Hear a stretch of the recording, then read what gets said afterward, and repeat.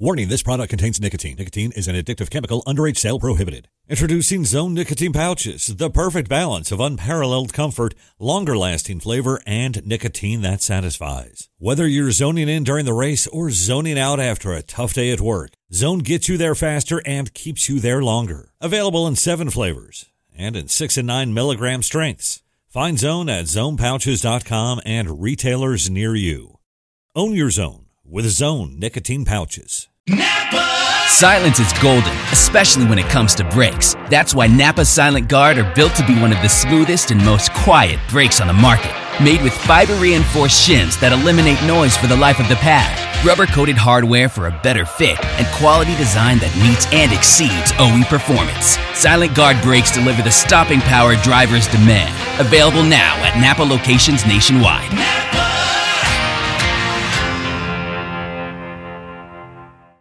Getting the smile and confidence you've been dreaming about, all from the comfort of your home, isn't a total mystery with Byte clear aligners. Just don't be surprised if all your friends start asking, "What's your secret?" Begin by ordering your at-home impression kit today for only $14.95.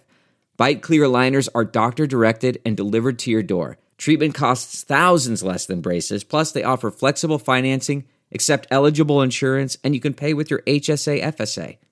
Get 80% off your impression kit when you use code WONDERY at Byte.com. That's BYTE.com. Start your confidence journey today with Byte. The spirit of performance is what defines Acura. And now, it's electric. Introducing the ZDX, Acura's most powerful SUV yet. Crafted using the same formula that brought them electrified supercars and multiple IMSA championships, the ZDX has track-tested performance that packs an energy all its own.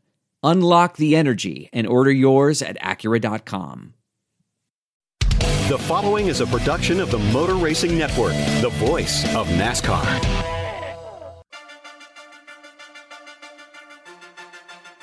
The Motor Racing Network presents NASCAR Live Wide Open. Off the end of the back straightaway. Larson's going to send it. Larson's in the wall. Larson's on Hamlin's back bumper. Logano leads down the back straightaway. Keselowski's in line. Now he turns him. Both Team Penske cars crash. Keselowski is up in a ball of flame. NASCAR Live Wide Open is brought to you by Toyota. For the latest Toyota racing information, visit toyotaracing.com. Now, here is your host, Mike Bagley.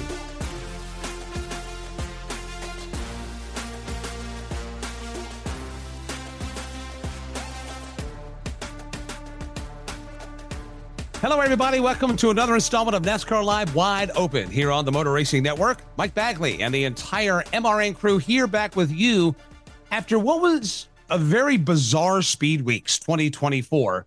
From the weather playing a factor to the weather changing over the time that we were there, the style of racing that we got, some of the rambunctiousness. Speed Weeks 24, I think, checked a lot of boxes for a lot of folks, including a Speed Weeks that never ended till about midnight Monday night when the NASCAR Xfinity Series took the United Rentals 300 checkered flag, with Austin Hill winning his third consecutive season opening NASCAR Xfinity Series race.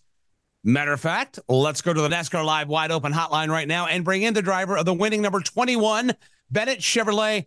Austin Hill, welcome back to NASCAR Live Wide Open. How are we doing? I'm doing great. It's always a fun week when you win from the weekend prior. Well, I say the weekend prior. We raced on a Monday night, so it's been a short week for me, but it's been a fun one. Well, let's talk about it. First of all, 3 wins in a row at Daytona. And you were ripping and rolling around those short tracks to Georgia. Did you ever think you'd be a 3-time consecutive Xfinity Series winner at Daytona? No, I didn't. You know, if you go back to when I first started racing super speedways, I have always despised super speedway racing, and I've grown to kind of had a little more of appreciation for it the last several years. I guess dating back to really 2019 when I won my first truck race at Daytona. You know, I started taking it a little more serious. Started to really look at film work and things that I can do better at. And it's just, I have a great team behind me here with RCR and ECR engines, but we've just made the right moves at the right time these last 3 races, and we've gotten the job done in our Bennett Chevrolet. It's crazy to think that we've won the last 3 years the season opener like we have, but we've done it. It's amazing your prowess at super speedway racing, but yet you despised it. What did you not like about it? So I've always just, there's so many variables that happen throughout a super speedway race that are out of your control, right? I mean, you can feel like you put yourself in the right position at the right time and you're around the right group of guys, and the next thing you know, a big wreck happens and you're in it, and it's really none of your doing, right? So, it's kind of like when the wreck happened on lap, whatever it was, 37 or whatever it was, and the 20 got into me, there's really none of our doing there. I'm just kind of like running my lane and kind of biding my time. Next thing you know, you're caught up in a wreck. So, I think that's the main reason why, is just I've always felt like there's so much stuff that's out of your control on these super speedways. And I kind of changed my tune on that, my mindset. And, I kind of just switched gears to where, hey, I'm just going to try to go up there, lead laps, run up front all day. And if it works out, great. If it doesn't work out, then it is what it is. And we gave ourselves a good effort. One of the things the MRN crew was talking about during commercial break at one point was, this just seems like a more intense race that we normally get out of you guys and gals out there. Normally there's a time in the race where, you maybe, stretch your legs a little bit, let your fingers rest a little bit. It seemed like you guys were elbows up from lap 1. Why was that? Well, probably because we just sat around all weekend long and watched it rain. We were just ready to get the season started, ready to get in the race car. But, you did see in stage 1, we kind of got the top rolling with my teammate Jesse and I. And stage 1 was fairly calm. And then as soon as stage 2 started, it's like, all right, everyone's kind of felt their car out. They know exactly what they have. And man, there was a lot of 3-wide racing. I don't know if some of it was a product of, Xfinity did make a little bit of a rule change this year. We have some slits in the back of our back glass that kind of escapes the air. So now we have a little more downforce on the rear of our car, and it took a little bit of front downforce away. So I don't know if that kind of changed the way the energy was coming with the airflow and the way that you got runs and could close up on cars. I know for me personally, it felt different this year than it did the last 2 years that I've been at Xfinity. Just the way the runs were generating, the way the car would stall out when you'd pull out a line, that type of thing. So I think it just made it to where it was a little more pack racing than what we've seen in the past, just because of a little bit of the Xfinity change that we've had on that rear glass. And then, I think guys just, after that stage 1, they had the confidence in their car and the way it drove, and started making some big moves when it mattered. You were talking about 3-wide racing. You spent a lot of time in each of the lanes. I noticed you one time, you were leading the middle lane. What is it like trying to control that lane and trying to break free and break out of that mess? Yeah, the middle lane is the worst your car is going to drive, right? I mean, you're getting air off of both sides. You're getting air off the left side, and you're getting air off the top lane. And so it's called kind of like the buffer zone there. And, your car does not drive very good, but it seemed to be super fast. Like the middle lane was just really inviting. And it seemed like a lot of guys were trying to maybe disperse to the top lane or the bottom lane, and it was leaving that middle lane kind of open. So I kept filling the gap in the middle lane. I'm like, hey, my Bennett Chevrolet's driving pretty good, so I'll just go run through the middle. And we were making some really good time through the middle there. It seemed like you could get a little bit of, a draft off of both lanes. You could kind of come down, side draft the inside lane, go up, side draft the outside lane, and it was kind of pulling that middle lane forward. So there was a lot of work that you had to do in the middle lane to make it work, but we were able to do it. Now, you've won 3 times in a row at Daytona. I'm sure the first one means the most. Now you're on number 3. What satisfaction does that give you to know that you've been able to run the board on that place in the last 3 straight years? Well, I think this one actually maybe tops it all off. And the reason I say that is we had to fight so much adversity throughout our race, right? We after stage 1, we pit, we go to the back because people kind of flip the stage there. We're trying to come back up through the field. We end up in that wreck down the back stretch. had a decent amount of damage on our right front. They actually had to jack up the right side of the car and keep dropping it on a puck just to try to get the splitter up, because the splitter was kind of in the racetrack. So we had to kind of bend the splitter up a little bit to get it off the ground. So I was a little nervous about that. I didn't know how the car was going to handle after having to do those things. But sure enough, the car was still really fast. We drove back up, won stage 2. And then I just made a mental error. I came down pit road in third gear instead of second, sped on pit road, slid through my box, about ran my guys over. So we had to go to the back. I kind of had to like mentally reset myself. I had a few choice words for myself there, but we reset, got back up through the field, got back up to the front again. And then next thing you know, we have the green flag pit stop. There wasn't a lot of the Chevy guys that went with us. We were expecting some more guys out of the Chevy camp to pit with us. They didn't. So we lost a little track position there. And then we're coming back up through the field again. And, we had a left rear tire go flat with like 12 to go. So we restart with like 11 to go. And we had to just go to work, in 11 laps. I think within 3 or 4 laps, we got back up inside the top 5. And then when we had the 3 to go, it was just elbows up from there. And we had to go to work and make it count when it mattered. So there was a lot going on in our race. It wasn't nice, smooth sailing. It wasn't like we just ran up front and led all the laps. There was a lot of adversity. Well, I wasn't going to bring it up, but since you did, that misstep on pit road, where were you going? Like, what happened? Man, so it's a good question. So I don't know where I was going. So I'm always when you are under caution, you're running third or fourth gear and you're saving fuel, you're turning it off, all that stuff. Well, right before we come to pit road, like I downshifted from like fourth to third. And I'm like already like mentally thinking about, all right, what am I going to do for the restart? Am I going to, if I get the lead off pit road, am I going to choose the outside lane, inside lane, who are going to be around me? So I'm like thinking all this, and I never even thought about going from like third to second. And so when I get to pit road, I'm still stuck in third gear, and I like look down to try to find my like 2 red lights that we run. And I'm like trying to find the red lights, and I'm like, man, I feel like I'm going fast. Next thing you know, I look in the mirror and I've like left the field, and I like look down and I go to grab the shifter, and I'm like, you idiot, like you're in third gear. So I had to like grab second gear, and at that point I'm already like at my box. So I kind of just took my medicine there. Like I said, I fully like just mentally reset my brain from then on. And I told the guys, I was like, look, I'm going to make it up to you. We're going to get back up front. And we kind of had a little joke about it during the race and kind of laughed it off a little bit. What a recovery. And you're able to get your third straight Daytona win in the process. Now, what's it going to take for you to get win 3 for you at Atlanta this coming weekend? Similar racing, but not exactly what we got this past Monday night. Yeah, I think a lot of it's going to be how is your car going to drive with the new rule change with the back glass.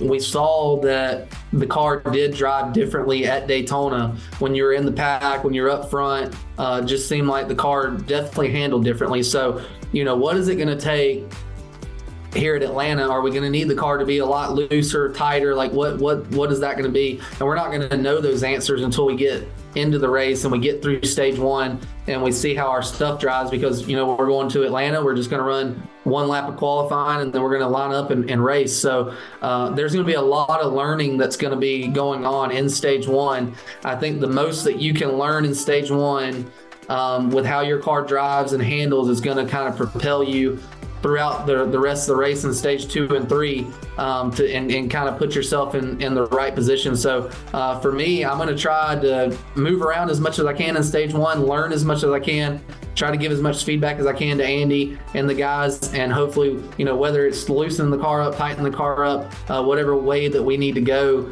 hopefully we can get it driving good. And if we can get it driving good at Atlanta, I think that puts us in a good chance at winning the race.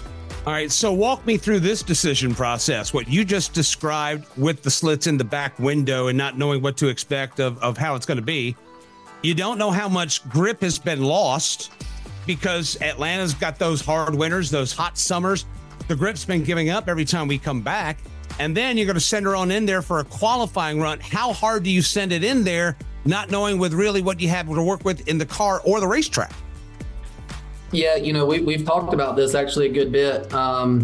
leading up to this weekend. And, I think we're just going to kind of go the same way that we've been the last 2 years. It seemed to work for us. It seems like our car, handles pretty well. I wouldn't say it handles perfect each time we've been there, but it does handle well. I think one thing that helps us a little bit is, from what I've been seeing on the temperature, it's not going to be super hot or anything like that. It's going to be fairly cooler. So with the cooler temperatures, there should be some added grip there with the cooler temps. So, going into qualifying, it's simple. You got to go wide open. You can't lift. You have to be 100% throttle and hope that it sticks good. If it doesn't, you got to be ready to catch it. So I think qualifying, I think it's going to be fairly straightforward. You got to be wide open. How much of an angle do you take on entry? Do you try to enter really close to the line and down on the line, or do you kind of wander up a little bit and get a run down the hill? Those are going to kind of be decisions that we have to make on the fly on how we think our car's handling. And then in the race, I do think having the cooler temperatures are going to help, but I do also think that handling is going to be a little bit of an issue this weekend, so you're going to have to stay on top of that. Not going to want to miss this one. Get those tickets for the Atlanta Motor Speedway right now. Sounds like it's going to be a handful, but also a fun time over the weekend in Hampton, Georgia. Appreciate the time, my friend. Congratulations on the Daytona win. One more thing before we go. You've been starting these seasons off with all these wins. You're checking a lot of boxes, including getting a lot of points in the process.